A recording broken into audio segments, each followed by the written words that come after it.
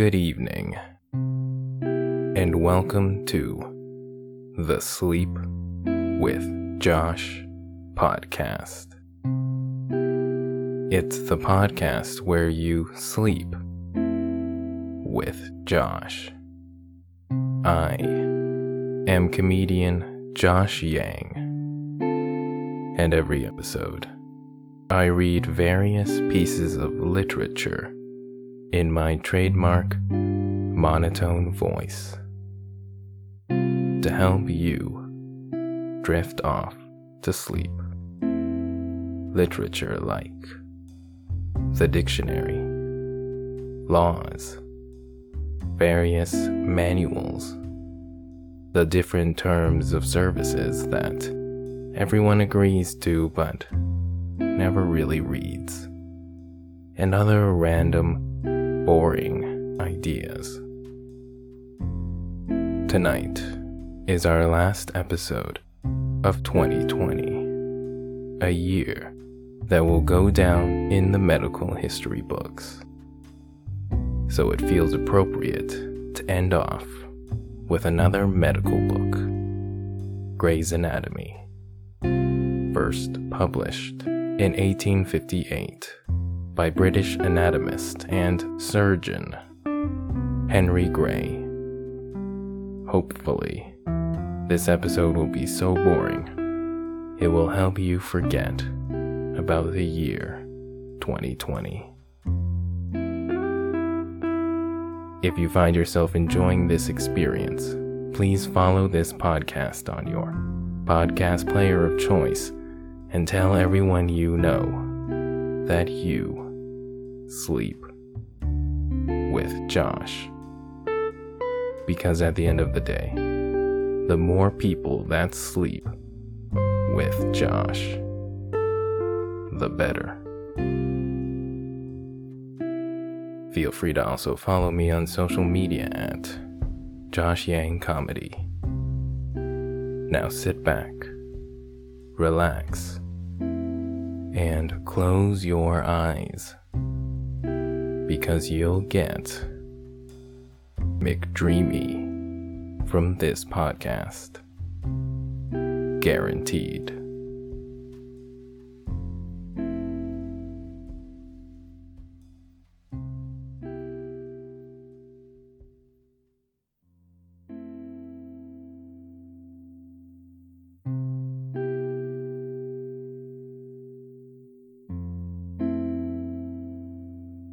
Anatomy of the Human Body by Henry Gray, 20th edition. Continuing with the section called the notochord. The notochord consists of a rod of cells situated on the ventral aspect of the neural tube. It constitutes the foundation of the axial skeleton, since around it, the segments of the vertebral column are formed. Its appearance synchronizes with that of the neural tube. On the ventral aspect of the neural groove, an axial thickening of the entoderm takes place. This thickening assumes the appearance of a furrow, the chordal furrow, the margins of which come into contact and so convert it into a solid rod of cells, the notochord, which is then separated from the entoderm. It extends throughout the entire length of the future vertebral column and reaches as far as the anterior end of the midbrain, where it ends in a hook-like extremity in the region of the future dorsum celli of the sphenoid bone. It lies at first between the neural tube and the endoderm of the yolk sac, but soon becomes separated from them by the mesoderm, which grows medialward and surrounds it. From the mesoderm surrounding the neural tube and notochord, the skull and vertebral column, and the membranes of the brain and medulla spinalis are developed. The primitive segments. Toward the end of the second week, transverse segmentation of the paraxial mesoderm begins and is converted into a series of well-defined, more or less, cubical masses. The primitive segments, which occupy the entire length of the trunk on either side of the middle line, from the occipital region of the head. Each segment contains a central cavity known as the Myoko well, which, however, is soon filled with angular and spindle-shaped cells. The primitive segments lie immediately under the ectoderm, on the lateral aspect of the neural tube and notochord, and are connected to the lateral mesoderm by the intermediate cell mass. Those of the trunk may be arranged in the following groups: cervical, thoracic, lumbar, sacral, and coccygeal, spelt Coccygeal. I think it's coccygeal. Those of the occipital region of the head are usually described as being 4 in number. In mammals, primitive segments of the head can be recognized only in the occipital region, but a study of the lower vertebrates leads to the belief that they are present also in the anterior parts of the head, and that altogether 9 segments in the cephalic region. Separation of the embryo. The embryo increases rapidly in size, but the circumference of the embryonic disc, or line of meeting of the embryonic and amniotic parts of the ectoderm, is of relatively slow growth and gradually comes to form a constriction between the embryo and the greater part of the yolk sac. By means of this constriction, which corresponds to the future umbilicus, a small part of the yolk sac is enclosed within the embryo and constitutes the primitive digestive tube. The embryo increases more rapidly in length than in width, and its cephalic and caudal ends soon extend beyond the corresponding parts of the circumference of the embryonic disc, and are bent in a ventral direction to form the cephalic and caudal folds, respectively. The cephalic fold is first formed, and as the proamniotic area, lying immediately in front of the pericardial area, forms the anterior limit of the circumference of the embryonic disc. The forward growth of the head necessarily carries with it the posterior end of the pericardial area, so that this area and the buccopharyngeal membrane are folded back under the head of the embryo, which now encloses a diverticulum of the yolk sac, named the foregut. The caudal end of the embryo is at first connected to the chorion by a band of mesoderm called the body stalk. But with the formation of the caudal fold, the body stalk assumes a ventral position. A diverticulum of the yolk sac extends into the tail fold and is termed the hindgut. Between the foregut and the hindgut, there exists for a time a wide opening into the yolk sac, but the latter is gradually reduced to a small pear-shaped sac, sometimes termed the umbilical vesicle, and the channel of communication is at the same time narrowed and elongated to form a tube called the vitelline duct. The yolk sac. The yolk sac is situated on the ventral aspect of the embryo. It is lined by the entoderm, outside of which is a layer of mesoderm. It is filled with fluid, the vitelline fluid, which possibly may be utilized for the nourishment of the embryo during the early stages of its existence.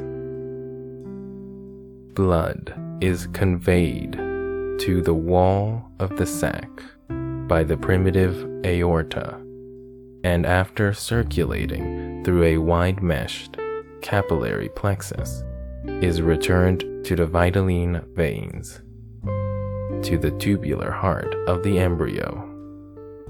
This constitutes the vitelline circulation, and by means of it, nutritive material is absorbed by the yolk sac and conveyed to the embryo. At the end of the 4th week, the yolk sac presents the appearance of a small pear-shaped vesicle, umbilical vesicle, opening into the digestive tube by a long, narrow tube, the vitelline duct. The vesicle can be seen in the afterbirth as a small, somewhat oval-shaped body, whose diameter varies from 1 millimeter to 5 millimeters. It is situated between the amnion and the chorion and may lie on or at a varying distance from the placenta. As a rule, the duct undergoes complete obliteration during the 7th week, but in about 3% of cases, its proximal part persists as a diverticulum from the small intestine, Meckel's diverticulum, as it's called, which is situated about 3 or 4 feet above the ileocolic junction and may be attached by a fibrous cord to the abdominal wall at the umbilicus. Sometimes a narrowing of the lumen of the ileum is seen opposite the site of attachment of the duct. Development of the fetal membranes and the placenta.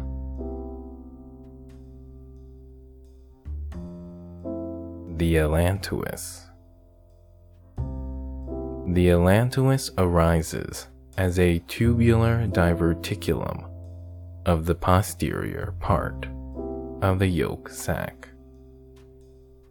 When the hind gut is developed, the allantois is carried backward with it and then opens into the cloaca, or terminal part of the hind gut.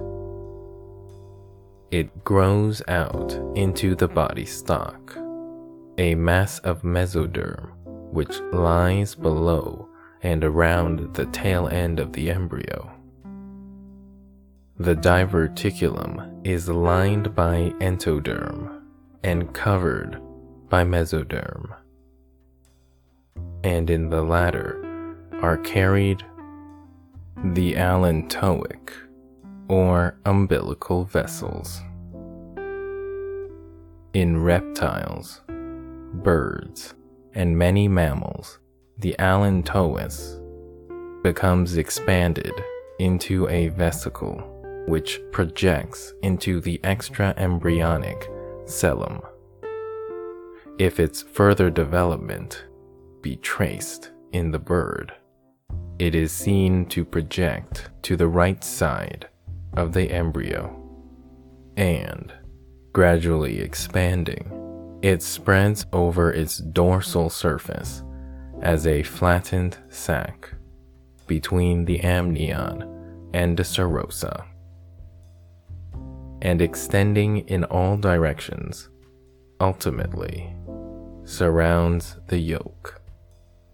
Its outer wall becomes applied to and fuses with the serosa, which lies immediately inside the shell membrane.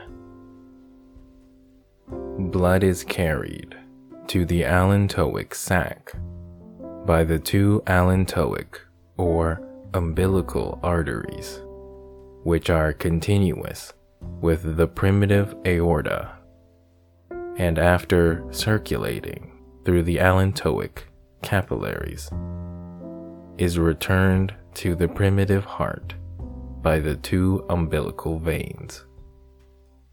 In this way, the allantoic circulation, which is of the utmost importance in connection with the respiration and nutrition of the chick, is established.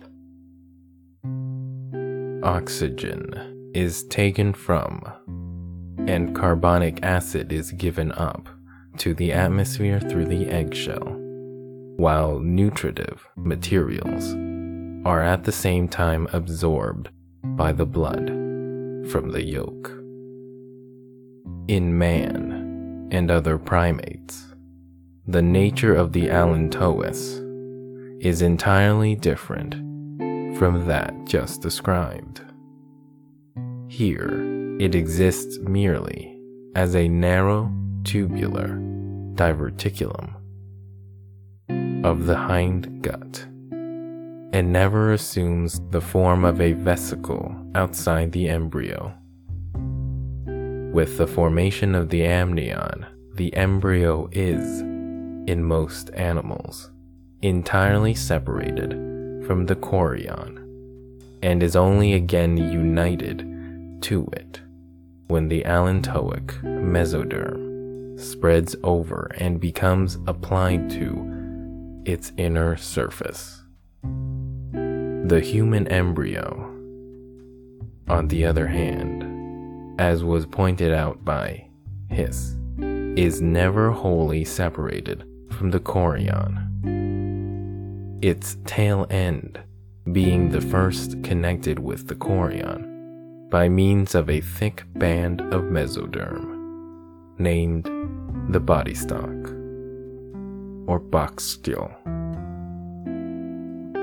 Into this stalk, the tube of the allantois extends. The amnion. The amnion is a membranous sac which surrounds and protects the embryo. It is developed in reptiles, birds, and mammals, which are hence called amniota, but not in amphibia and fishes, which are consequently termed anamnia. In the human embryo, the earliest stages of the formation of the amnion have not been observed. In the youngest embryo, which has been studied, the amnion was already present as a closed sac, and, as indicated on page 46, appears in the inner cell mass as a cavity. This cavity is roofed in by a single stratum of flattened ectodermal cells, the amniotic ectoderm, and its floor consists of the prismatic ectoderm of the embryonic disc. The continuity between the roof and floor being established at the margin of the embryonic disc. Outside the amniotic ectoderm is a thin layer of mesoderm, which is continuous with that of the somatopleurer and is connected by the body stalk with the mesodermal lining of the chorion. When first formed, the amnion is in contact with the body of the embryo, but about the 4th or 5th week fluid, in brackets liquor amni, end brackets, begins to accumulate within it. This fluid increases in quantity and causes the amnion to expand and ultimately to adhere to the inner surface of the chorion, so that the extra-embryonic part of the cellum is obliterated. The liquor amni increases in quantity up to the 6th or 7th month of pregnancy, after which it diminishes somewhat. At the end of pregnancy, it amounts to about 1 liter. It allows of the free movements of the fetus during the later stages of pregnancy, and also protects by diminishing the risk of injury from without. It contains less than 2% of solids, consisting of urea and other extractives, inorganic salts, a small amount of protein, and is frequently a trace of sugar. That some of the liquor amni is swallowed by the fetus is proved by the fact that epidermal debris and hairs have been found among the contents of the fetal alimentary canal. In reptiles, birds, and many mammals, the amnion is developed in the following manner. At the point of constriction, where the primitive digestive tube of the embryo joins the yolk sac, a reflection or folding upward of the somatopleurer takes place. This, the amniotic fold, first makes its appearance at the cephalic extremity, and subsequently at the caudal end and sides of the embryo, and gradually rising more and more, its different parts meet and fuse over the dorsal aspect of the embryo and enclose a cavity, the amniotic cavity. After the fusion of the edges of the amniotic fold, the 2 layers of the fold become completely separated, the inner forming the amnion, the outer the false amnion, or serosa. The space between the amnion and the serosa constitutes the extra-embryonic cellum, and for a time communicates with the embryonic cellum.